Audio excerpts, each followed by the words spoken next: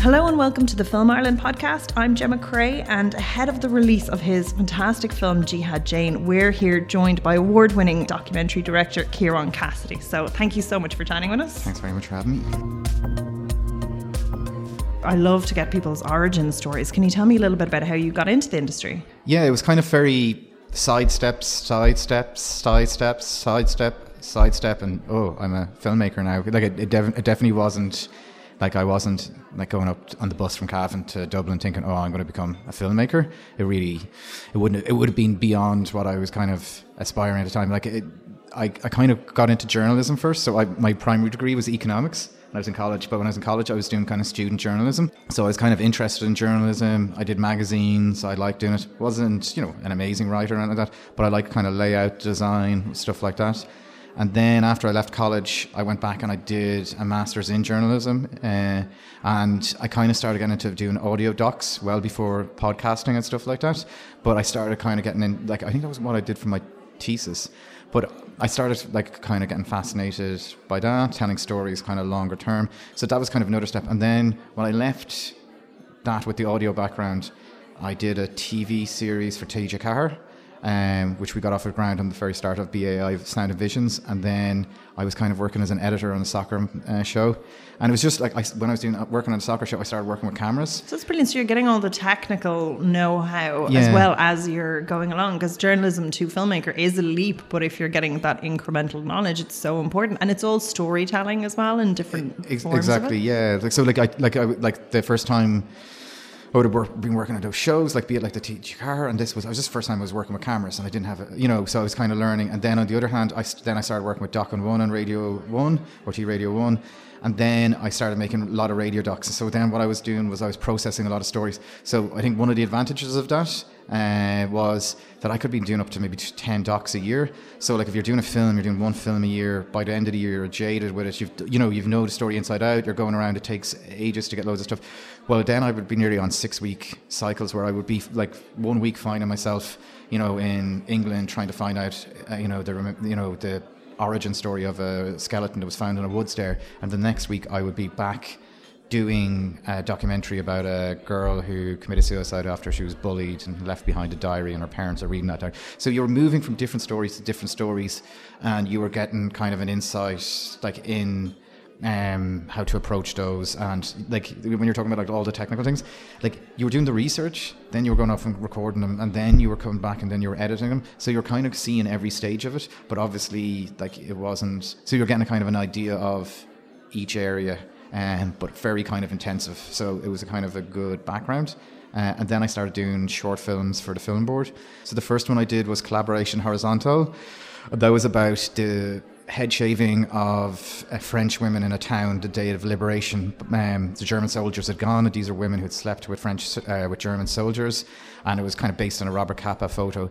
Now that doc was kind of hit and miss, but it was my very first one, and I learned a lot on it. So I then think with the second one that we did was Bergman, and that was something like I was working with. Like it's just like when you're doing anything the first time, like you have to go through it. It's like from baking a cake to building a house to skating on ice or whatever, and I think you just kind of have to experience it for that first time. So even with a short, which is so much like less complex to doing an actual feature, like doing the short, like the feeling I had at the end of that was a kind of like I applied everything that had gone wrong in the first one, and it was nothing to do with the team. It was just like what you had learned to the second one, and we were able to then be able to kind of put a stronger make a stronger, I think, film from it. And then like Bergman, a lot of stuff when we were making that kind of went right with it, and then it did have a kind of really unique life of its own for about a year. You're also working on developing a feature, a drama feature at the moment as well. So it's very different sort of backgrounds that you're doing. How do you, I know it's all storytelling, but how do you apply the skills that you've learned to that? Yeah, it's kind of like I did the screenplay that I did was with Blinder, and it was called Eraser, and it was Kieran J. Walsh directing it, and Katie Holly was the producer with Yvonne Donoghue. But like the storytelling's kind of the same. It's kind of I think like what I'm learning now is that like you're approaching different stories and you see different strengths in them. So like now, like it's like they say with the Racer, like what I found really fascinating about that, or where I was reading like a non-fiction book, and it was about the idea that these guys take EPO and it's so heavy on their blood, like it causes such. What's EPO? It's a kind of it's a drug that they take to make them go faster, but it's for I think like liver transplants or something like that. But like it's a very heavy drug for people to be taking. But all the cyclists were taking it because it caused miracle results. So all of their performances were going up. But these guys were treating themselves with this drug that they shouldn't have been taking. And one of the kind of consequences was that their blood became heavy. And it started getting heavy and heavier when they're resting, so when they're asleep at night. So it was great when you're cycling, but when you were resting and doing it, and it would get heavy and heavier. So they would have their hearts set up to monitors, and when their heart rate went under, like 25 beats, they would wake up and they would have to get out of their bed and cycle. Whoa. To like get their heart going again. And this was happening in hotels where cycle teams were like staying in the middle of the night, and it became these kind of like stories that were going around in that world. So. Like, it's just kind of like, it's the same thing about what excites you about a documentary or what excites me. It was just like an image. Like, it was an image of like people getting up in the middle of the night and then, like quite haunting, trying to revive their heart. And then why are they putting so much pressure on it? And then the question that I felt with this story and the angle that we were taking is, what if you weren't even very good at cycling? Because everybody's heard about Lance Armstrong and all that, but imagine doing all of that and you may be at the back of the peloton, and like, why are you continuing on with that? And there was a kind of a pathos, and there was a kind of a burning ambition behind it. So I think it's just like, it's the same with what kind of attracts you to a documentary, or what like attracts you. Like, there's different. Yeah, like an image might attract you, and then I think there's different strengths. So I think some stories that you may read, you can never make a documentary about, or you may never be able to really put out, but it may actually be better to put down on a screenplay and be able to apply what you've kind of learned into that. And I think like actually when I'm talking about the screenplay, like we did a lot of writing for the radio docs, because you would have been putting script and stuff like that. So it didn't feel like I felt like I was kind of putting myself in POVs of different people all the time anyway. And then like the other thing that I've started like learning now about is like sometimes you're kind of realizing that like a certain story might be very good for a podcast series, but it may not work for a film. And then something might be very good for film, but wouldn't work for podcast. So you're just realizing that different stories go in different areas, and that's where we're kind of... And that's very interesting. So do you mean something that's very, very visual works well as a film, but something that's a bit more character-driven might work better for TV? What did you... I think like, let's say, like I think for film, like obviously, I think like, let's say a documentary at this moment in time, I think a lot of it is, I think like what's happening now. So like something that's in the present tense makes brilliant visual filmmaking at the moment. While I think something that happened in the past, it may be better relayed with voices and podcasting. But then it's also what type of story that you might be looking at.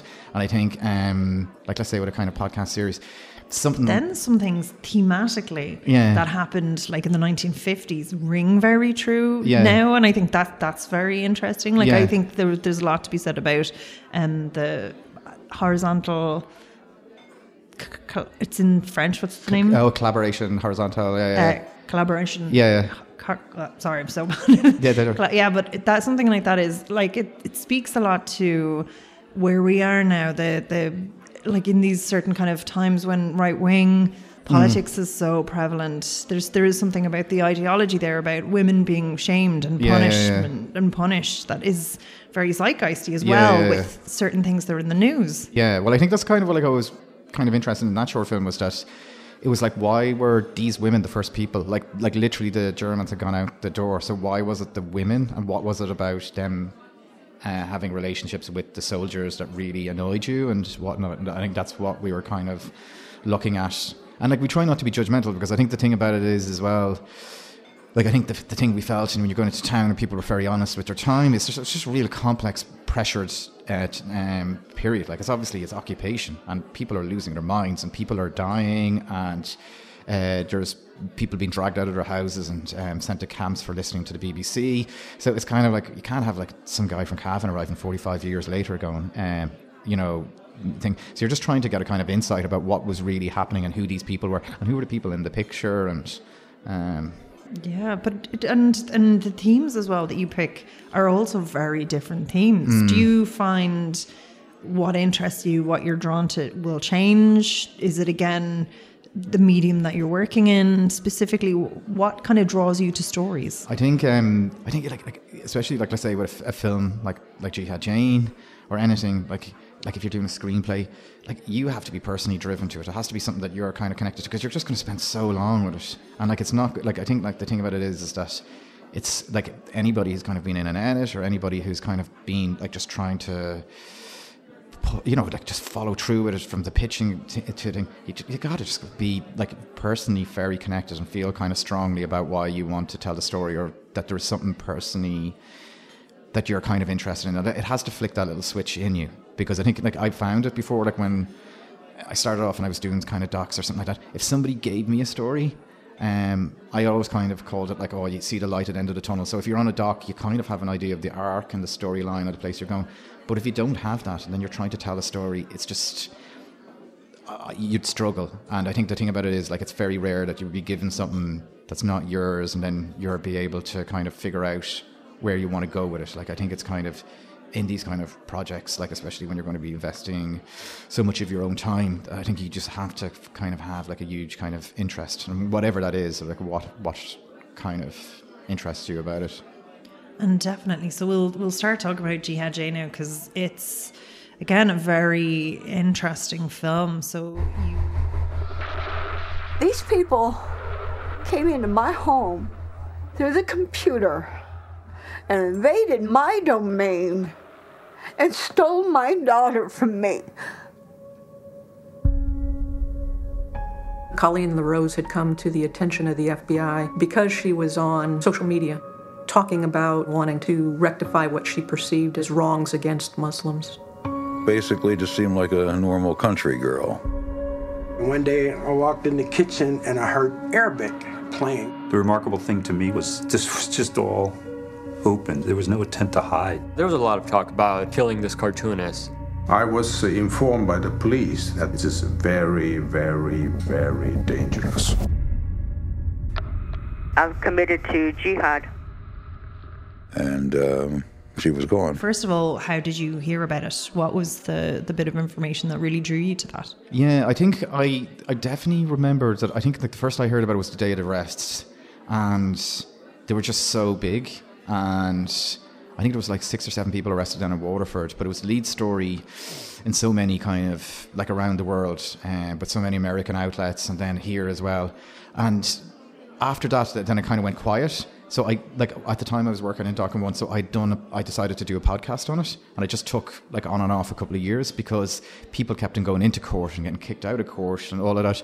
But in the background, I started kind of just investigating more and more about what had actually happened, and just getting kind of like, I think from that, just getting an idea that not that everything wasn't that it seemed, because everything was what it seemed. It just seemed explosive, and it seemed strange, and it seemed sensational, and it seemed like abnormal, and like that is all that happened, you know, like it was a very kind of unique case. But also I think you kind of got close to the idea that there was something, I think I was kind of getting closer and closer to the idea of what exactly happened in Waterford when the people came over, because you had like when the people got prosecuted, so Colleen and Jamie went to jail and Ali Sharaf Damash was facing his sentence, there was indictments posted, and all the indictments like kind of outlined what they were doing before they went to Waterford, and it was outlining like all the stuff that we all know, that we all knew, that they were planning to kill a Swedish cartoonist, that they were going to set up a terror camp, that they were, you know, all of these kind of things, and they were communicating about it, and, you know, like admissions that if we're terrorists and so be that, and, you know, all of this stuff. So it was all very incriminating. The only thing that was kind of mad about it, half the stuff was like it wasn't even on some hidden Telegram channel or something like that. It was wide open on a website, on pages. She was posting loads of stuff, like, you know, on her own Twitter page and on her own Facebook page and whatnot. But it was really just about finding out what actually happened when they met up, and then the kind of deeper questions and implications of the case, which were like who the personalities were involved. Because like I think I wanted to know more about Colleen, and I wanted to know more about Jamie, and I wanted to know more about Mohammed Hassan Khalid. Like all these people who kind of got wrapped up together, who had never met each other, but like their names are always going to be forever linked to each other, and this kind of bizarre sequence of like events that kind of led to them all ended up in jail. And the maddest thing was just really quick. Like, I think they were online, you know, and within a couple of weeks they were all, you know, so it was very quick, the kind of radicalization online that occurred between all of them. So it was all of those kind of factors. And I suppose the other thing to kind of say about it when you're asking me, like, oh, what got me into it? Like, now, turning back, it's like 2020, but this case is 2010, so it's actually 10 years old. And the thing about this story was, at the time, it was like broadband speeds were beginning to increase all around the world. People were connecting, and I think this story wouldn't have happened in the 1950s, and it wouldn't have happened in the 1970s. It couldn't have happened because there's no way these people like would have been able to kind of communicate with each other. This was a kind of a very 2010 story. It was like they had a platform called YouTube where everybody was posting jihadi videos. You could go in and communicate and message each other on these on the site. So they were able to. So it was very. My point about why I'm bringing up the age. It was very fresh and new at that time. Like, it was like we didn't really know all the beneath the surface, all the stuff that was happening on the web that I think we're all very accustomed to now, like be it like white nationalism, like, you know, conspiracy theories abounding, you know, like the kind of troll culture. Like, I think like most people now, like, you know, can talk about the miracles of the internet, but I think everybody's kind of well aware of the deep, dark undercurrent that exists there. But I think like for 2010, for these people to kind of turn up in Waterford with this kind of madcap scheme, I think it was just a kind of first insight of like some of the kind of stuff that was kind of happening beneath the surface that was going to kind of bubble over the rest of the next following decade, you know. And what struck me as well about the characters that you followed, or the people that you followed, that they were vulnerable people, like that these two women were in search of something and they found this I don't know, like this path online. And I think you did a really good job of exploring that within them. Was there more that you found? Like, I know as a documentary maker it can be hard to get everything on the screen, but like there was just so much to lead up to why these were the women that were in that situation. They're disadvantaged areas, they both struggled a lot when they were younger, they had to deal with a lot, and then they were presented with this alternative worldview. And again, you kind of get, I think, even as an Irish person, in some abstract way, you know, it makes sense what they followed.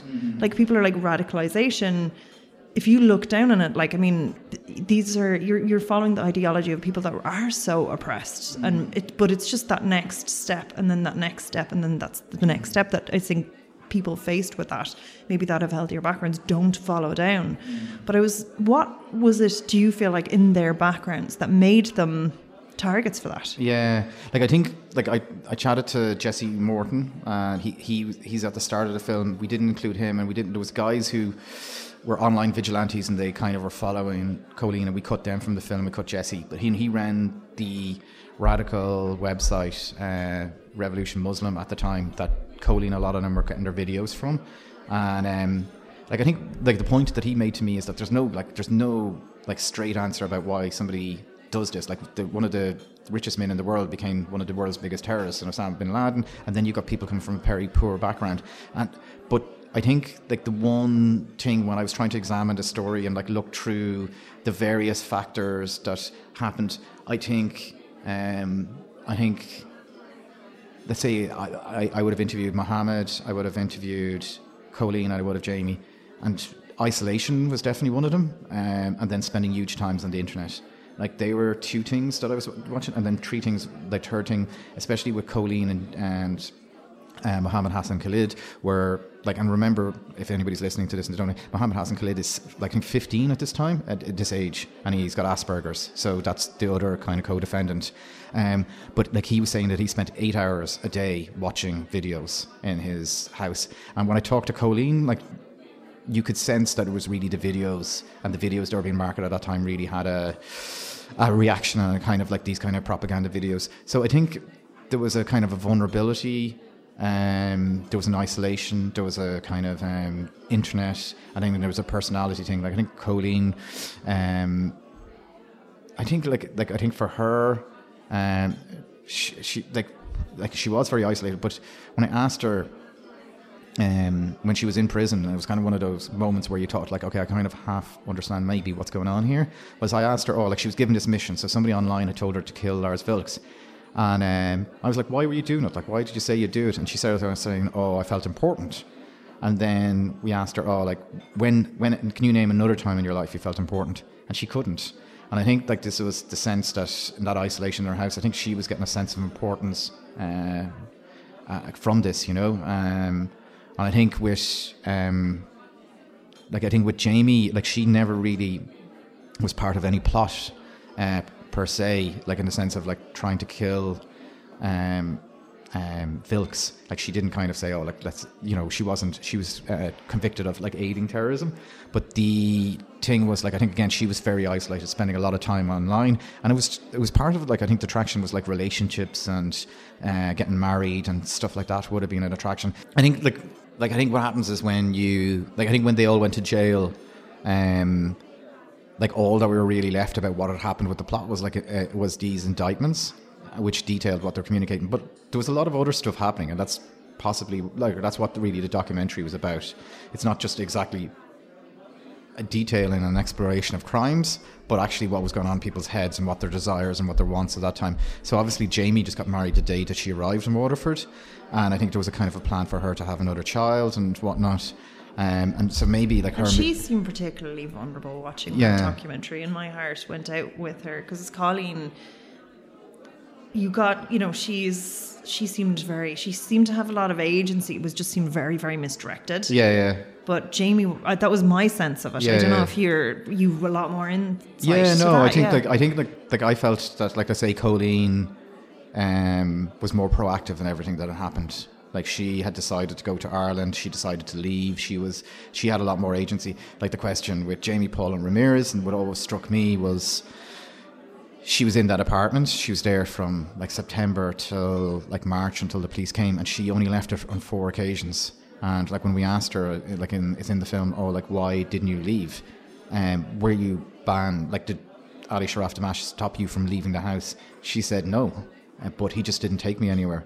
And it was that kind of strange contradiction that, like, she was kind of like, not that she was imprisoned there, but she also couldn't leave. And like, she wouldn't leave her on her own volition. And I think that in itself was, I found very troubling, and like, it kind of worried me. So I think, like, with Colleen, like, I think they were very, like, I think that's why we wanted to tell both sides of this story, and we didn't want it to be like the Colleen show, or we didn't want it to be the Jamie show. But I think with Colleen, I think she kind of actively pursued stuff, and then it fell apart, and she went home, and like, she's, you know, a hugely extrovert character who's like very personable and gets on well with everybody.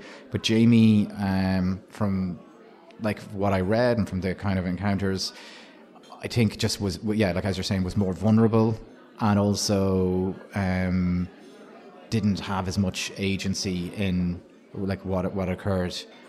And is it hard to, like, first of all, get access to everybody? Like, you've great access here. You have like these kind of personal interviews with these women, with the family, with the people that knew them.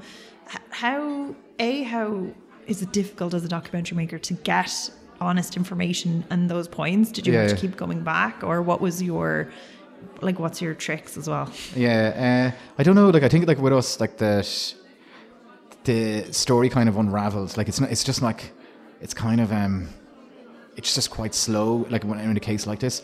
So like, for a number of people, like they're off the grid, in the sense that you don't know where they're living, you don't know where they exist, or like, as in these cases, they're in prison and whatnot. So like with some cases, like, we've only got like a very short window to interview people, so you really didn't know that much, you know, concerning it, and we knew the case and whatnot. While in other situations, we would have spent, you know, days upon days with people, like, kind of wandering around and hanging around, or like, as in Colleen's case, traveling across the country. So that was one of the strange things with the film. Like, there's so many characters, and you need to kind of see these different characters to explain what was going on. So like, even somebody like Lars Vilks, like, every time we had to interview him, like, Swedish security police would have to meet us in an undisclosed location and frisk us and check us and all of this kind of stuff, and then we'd be like, all our equipment would be taken off and taken. So it wasn't like we were kind of, you know, following him around in his house. It's, you know, like, he himself is a very interesting character, Yeah. and really contributes to it. Yeah. Like, I think, like, the point about it is, like, it's kind of like everything in this story. Like, if you say, oh, they were planning to murder a Swedish cartoonist, the audience's first question is, who's the Swedish cartoonist and what did he do? So you kind of have to tell a bit of his story as well. And I'm not going to lie, it makes sense. Like, he really like digs the sword, and I'm completely all for freedom of speech, definitely. But I think what's very good is you present it from all sides, and you can totally see why his work really irritated people as well. Yeah. But he's a kind of very interesting character. Yeah, like, I think the thing that we felt was that there was kind of a chain of events, and they were all kind of interlinked. And people like who ran, like, let's say Jesse, who ran Revolution Muslim, had talked about, like, the fact that, like, let's say somebody like a southern preacher would burn the Quran, you know, in some publicity, you know, like, you know, very kind of aggressive anti-Islam publicity attempt, and then they would just post on their website, and then people would go mad, and then somebody would, like, put out a fatwa on him, and then obviously then somebody, like, maybe at Fox News or something like that, then would put that up on their website. So it was just kind of tit for tat, and it was kind of self-perpetuating nonsense. And it was a circle of kind of extremism. And I think it was kind of like, I think there was a couple of points in this where, like, the story could have ended, but it kind of went on. And like Wilkes, when after he got, like, renewed publicity from Jihad, like, from Colleen gave him renewed publicity. So, like, the news of her arrest went everywhere. But then people were like, oh, who was she trying to kill? And then people are like, he did what? And then all of a sudden, it's a second, like, indignation and anger and outrage at what he did. And then he's obviously gotten more focus, more publicity. And then very soon after she's been arrested and all that, he goes and does another infamous video, and then this causes another search, and then you have, like, thing. So it was kind of feeding into all of these kind of different. So, like, basically, if the police had have arrested Codeine, now they can't do this or whatever, but if she'd have been brought in to the FBI headquarters and just said, "You look really misguided. This is stupid. Go home," and she would have walked out, she would have got no media coverage. She might have viewed it as a failure. Then there wouldn't have been any exposure, and people might have had the same interest in Wilkes. That same level of interest in Wilkes, he may not have done the, you know, so it's like, it kind of, like, all of this stuff kind of perpetuates and kind of feeds off each other. And it was just kind of, for us, it was important just to kind of show all the kind of dominoes and how everything had an effect and consequence on each other. So even things that we may have thought was kind of harmless, like, part of the idea of terrorism is publicity. And, like, we felt like the media and Oxygen and everything concerning these events actually fed on other stuff, even as harmless and as it may seem, and how inept. So there was always this kind of, like, cycle that was operating beneath the surface. And I think, like, when you were asking there about the characters, and we brought up Wilkes, and like that was the thing, like, you have to give his kind of perspective, but then we have to give Jamie, and then we have to give the FBI, and you just have to like, for a story like this, you just have to kind of arrange everybody so you get an idea of how everything kind of rolls into each other. And one of the, like, as a documentary maker, having all those cards in play and deciding which ones to put up on screen, were there any instances that you would have, like, that, you know, given more access, given more time, you would have gone down? Were there any other avenues, or were there more things you would have liked to include if you could have?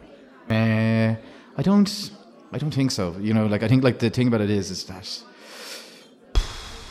like, I think it just, like, we were on it for a number of years. It was like just massive, like, road. Like, the point about it is with the story, like, Colleen's past for me was just.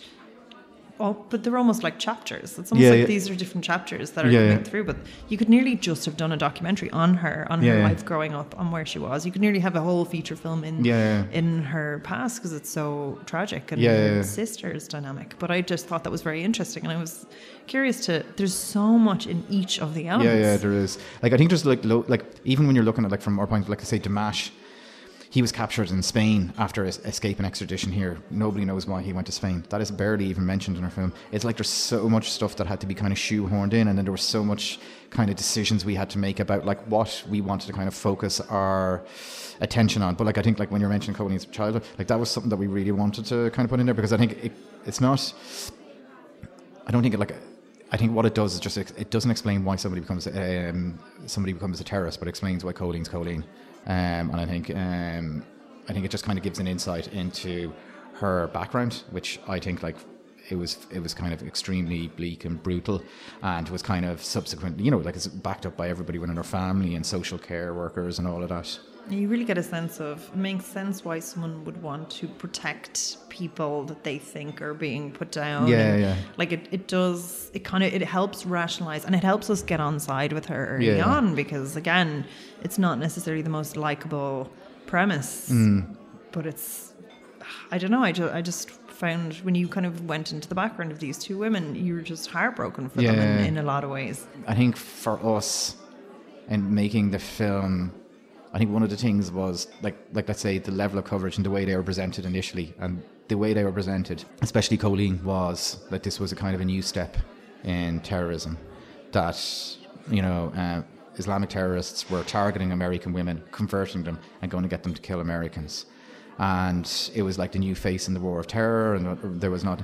And Colleen's, you know, like you had those kind of giant images of her rotating on a and screen. It's quite a scary image. That's the one that's used in the poster of the film, where it's quite a severe image of her when she's very charismatic, and she's a lot softer when you interview her. Yeah, no, she is. And I think the thing is that, like, when you're asking about their backgrounds and stuff like that, I think the film was like, that was what was presented, and I think we're just kind of demystifying the arrests and the people, and just kind of presenting their true, real personalities and where they're coming from. I think the one thing that we felt about it is that around those arrests and around the coverage, that it was very alarmist and very sensational, and when you start meeting them, like, I think the point about it is, I think once you see Colleen sitting into a car and she's got her teddy bears with her and all that, I don't know if people would be scared of her, and like that's kind of really what like is like one of the questions about it, because I think we just got to ask why we're trying to scare each other, and especially about something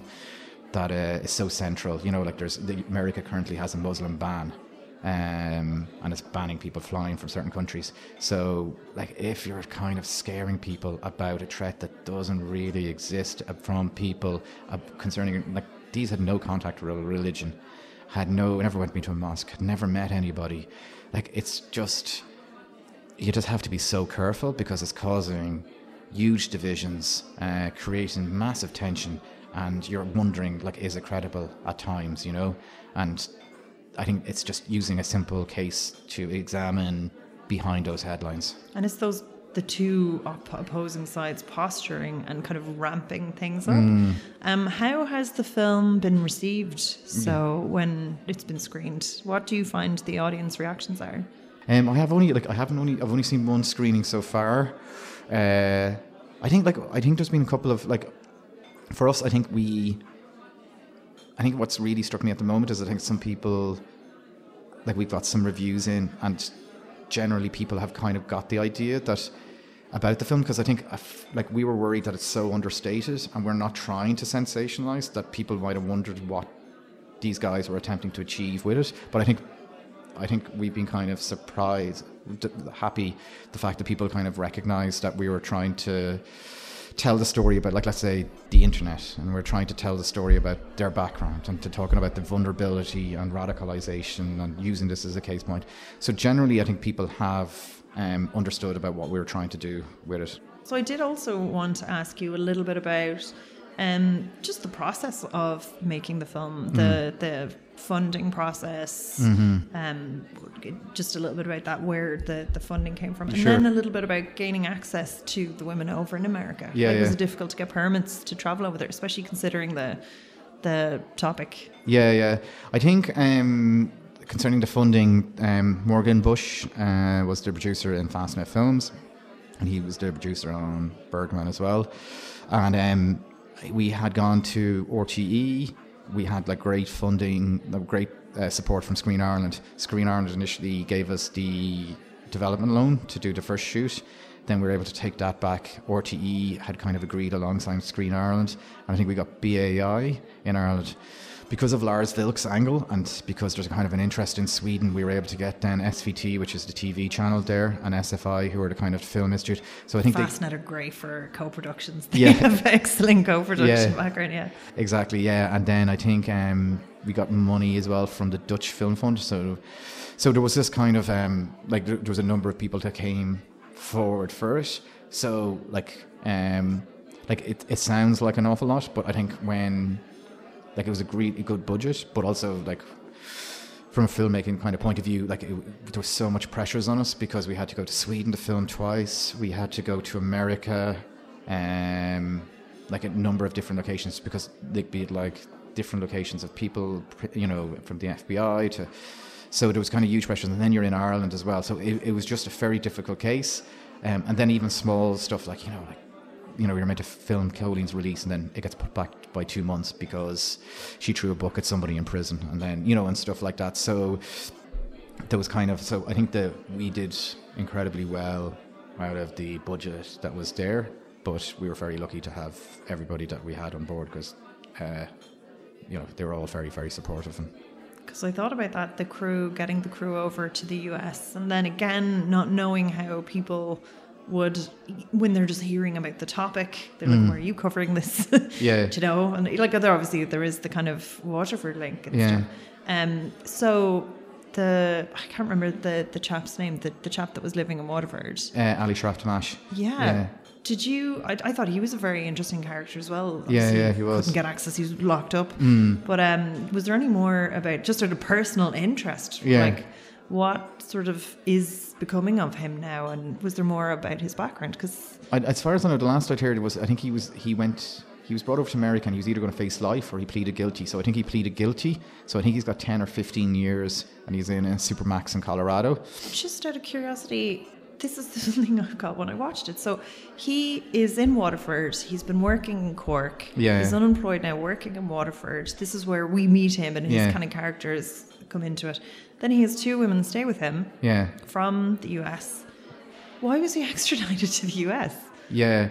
What was the connection there with the crime committed? Yeah, with the plot to kill a Swedish cartoonist. Yeah, yeah. I think it's kind of it's a good question, but I think legally, I think they pick up people who might be doing stuff in different countries and whatnot and terrorism charges. So I think Dimash definitely falls under that, but it is kind of where is the jurisdiction? Because it wasn't even a crime against. It wasn't even a crime against an American citizen. The 2 women kind of went over voluntarily. They wouldn't have had a relationship with him. I think the idea, I'm only second guessing here now. He seemed to be targeting American women, and he seemed to be trying to encourage them to come to Waterford to join his camp. So it wasn't really a camp in the end. I don't want to give too much of a spoiler alert away, but one of the interesting things about this is the way that you've demystified all these characters, but yet there's a slapdashedness to all of this that and you really go into this, that it's not exactly the kind of top level masterminds that were coming up with this. It's kind of funny because I remember trying to talk to law enforcement and stuff like that about this case, and I think they would get really annoyed with me because I would be talking about how farcically bad, say somebody like Dimash was, because one of the messages he gets is keep this, from his handler Eagle Eye or whatever, is don't bring attention to yourself. Don't, whatever you're doing, bring attention. And he's wandering around with 2 American women in full robes, wandering around Waterford, and also one of them's Colleen, who's very vocal and loud. So it's he's bringing so much attention to himself. Constantly. So it was kind of, and also they kind of dropped Colleen off to the airport. You're thinking and then you never, it was written by Chris Morris or something. Yeah. It was just so over the top. Yeah, so far. But I think the thing about it is even with somebody like Dimash, I think at one stage he had been in, I think he wrote stuff about he wanted to bomb Irish people, and he kind of explicitly had kind of named Irish people and whatnot. So there was always kind of an underlying menace there, but also with his kind of thing. Because we don't want to be kind of saying, I don't want to be, we were very careful to not to either make people, one of the things was when we were pitching it at the start, it wasn't a miscarriage of justice case. They did write that they were going to do this, and they were calling themselves terrorists. And it's a threat. A threat is as good as in a lot of ways. I mean, there's intent. That's fair enough. Whether they would have had the capacity or the resources in any sense of the word to be able to do it is another question altogether. Yeah. But just, I don't know, like there was so much about the mechanics of the legal aspect of this film, which is just fascinating. Like, it's a fascinating watch for anybody because it's just not what you expect when you hear the title. Yeah. This sensationalized character. Yeah, like I think concerning Dimash, I think it's all of these characters. There is a contradiction because you just never know. You're almost science fiction about whether somebody's going to do something or not, and we just have to try and be as balanced as possible. And I think with somebody, you can say that they weren't very good at something, but also like Jamie and Christian said that he wasn't very nice. Colleen said that he wasn't very nice to the kid. So you have to then listen to what people are telling you about what was happening, and you have to be kind of honest about that as well. And then you're kind of aware of like some of the writings that he may have said or whatnot, which I think they were doing a lot of writings, but like if something had happened, I don't think people would have been turning around going like it is very definitely, like, it sounds, I'm delighted that he's in prison. I think he definitely should be. Yeah. And I would not even have questioned that fact at all, because again, all this stuff is just up online, and they didn't even hide who was posting it. Yeah. But it was just the case of, why did he go to America? Why did America take him? Yeah, I think that's their kind of their terrorist legislation, and just rock in anywhere and do what you want. Well, I think like it was a massive operation in Waterford. Like one of the things, like there was an Italian restaurant beneath where they were living, and they had it on CCTV, and it was like 40 or 50 people coming in through the door and arresting people, but unfortunately they wiped their tapes. So we didn't have a copy of that but it was like it was a huge event, and it was very coordinated between the American and the Irish police forces. But I think I think it's just like, I think all the characters are just such a like that was I say, if we were asking ourselves like in the edit and how we put it together, like that's kind of the hardest thing, because you were trying to find a balance in who they were and all of the inherent contradictions and conflicts that exist between all the different personalities. And you definitely just get this across in the film, where it is just something that just isn't a cut and dry answer. Mm-hmm. And I think your exploration of that is very, very interesting. Yeah. Again, was there anything in the process, so you had done a podcast about it, was there anything in the process of doing the film, maybe like extra bits of information that you learned or about them, maybe that you can't use, or was there anything that you had to drop maybe for ethical reasons? I think that's I think there would be kind of a lot of stuff, like I think like we were very sensitive about all aspects concerning the children involved in the case, and then it's kind of certain backgrounds like of Colleen and a couple of other things, but I think we wanted to tell an honest story as possible, but we were extremely acutely aware that they were quite vulnerable, and we wanted to be kind of very conscientious of that. So I think there would have been stuff that we didn't want to kind of include, and we shouldn't have included, and we didn't include. And then there was other stuff that we felt was quite necessary for people to gain an understanding about the story. But like you're asking about learning about it, I think like every time we met people and every time we went, you would have learned stuff. You know, like one of the last interviews we did was Mohammed Hassan Khalid, and then he just kind of gave us a great insight, because he was like Jamie didn't have a huge insight into like what was happening in the chat room. You know, like she was kind of like a bit vague, and her lawyer was there for that interview, and I think Colleen like had like a very kind of detailed analysis or kind of story, but some of it you're kind of trying to figure out, while he kind of gave a very clear kind of analysis about what was happening on, and also had a very kind of coherent kind of take on his kind of radicalization and how it occurred, and was kind of very, after the event, kind of analytical on it. So, but I think everybody gave you a different insight, like let's say, like even including a load of people who didn't even make the final film. And it is like the point about it is like they're all like, there will be stuff I say that'll come out after this that I'll still learn. Like I think like to turn around and feel like that it's kind of like that it's like you kind of know, we now know everything about this, and we know like Ali Sharaf Dimash went to Spain. I don't really know, like was it a sting by the American authorities? Was he connecting with somebody that he shouldn't have been connecting for? I have no idea. Like, and I think there's a lot of questions and issues concerning this that, only the kind of participants involved themselves or the American authorities or whoever may or may not know. But I think you just try and get a kind of a closer kind of idea. The more you meet, the more you talk. But yeah, like we were, like I think that was the thing, like I think especially like the final year really pushed ourselves to be able to kind of make calls on how we kind of positioned the story, how we positioned where Colleen was at, where Jamie was at, and like especially Ali Sharaf Damash was at, the threats, the capabilities, and the balance, you know, between, like, because at times, like, there are quite funny things, but you can't make the film too funny. The film's quite sad, but then you want to kind of like get their personalities across, and so it's just that whole thing of applying that balance through all facets of the film. And how long did the editing process take? Was there different versions of the film? Oh yeah. Like I think myself and John Murphy, John Murphy was the editor for it, and I'd worked with John previously a couple of times before, and John's great. And I think one of the things we did was we went off and we filmed, I think it was in 2017, and we came back and we made a version of the film, and it was great to see it up there. And then I think we finished around December, and we did it with 16 weeks or something like that, but it was bad.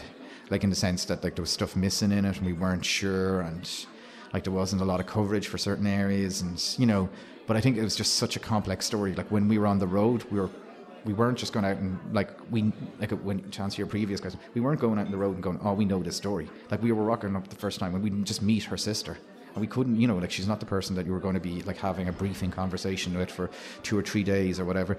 And then you would be just arriving into the town where she lived, and you might get an interview with somebody. But it was very much on our feet and quick and moving and all of that kind of stuff.